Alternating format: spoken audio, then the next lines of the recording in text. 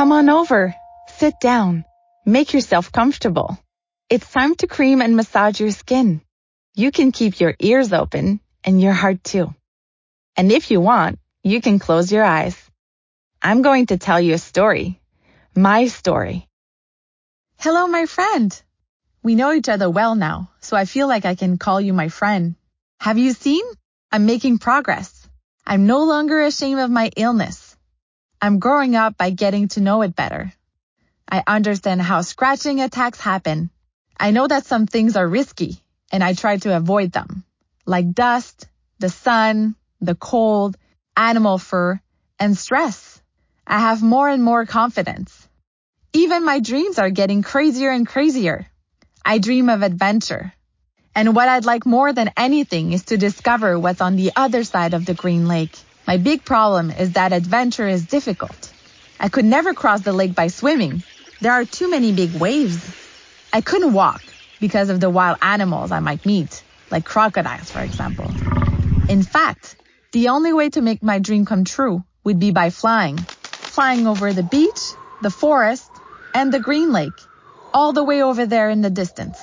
To see the world, discover how people live, and come back and tell my parents all about it.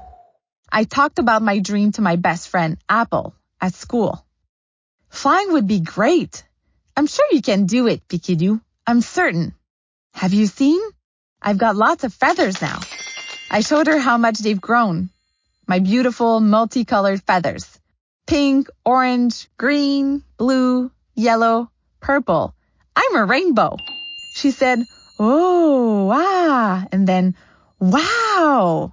My cheeks turned all red, but not because of my patches and scratching, just because it made me happy. Sometimes, at playtime, I climb onto the bench and practice flying. I still have a long way to go. I watch the birds in the garden. I try to understand how they do it. I also talk to my neighbor's parrot, but he's very shy. He doesn't answer me. He just keeps saying, "Pikidoo, Pikidoo," and nothing else. And that's all right. It will take as long as it takes, but I'll get there. One day, I'll be able to fly. In the meantime, all I do is draw myself flying in the air, feathers in the wind. I'm also preparing a surprise for my cuddly toy. Oops.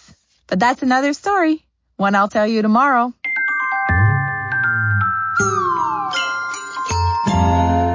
Hey, do you recognize this music?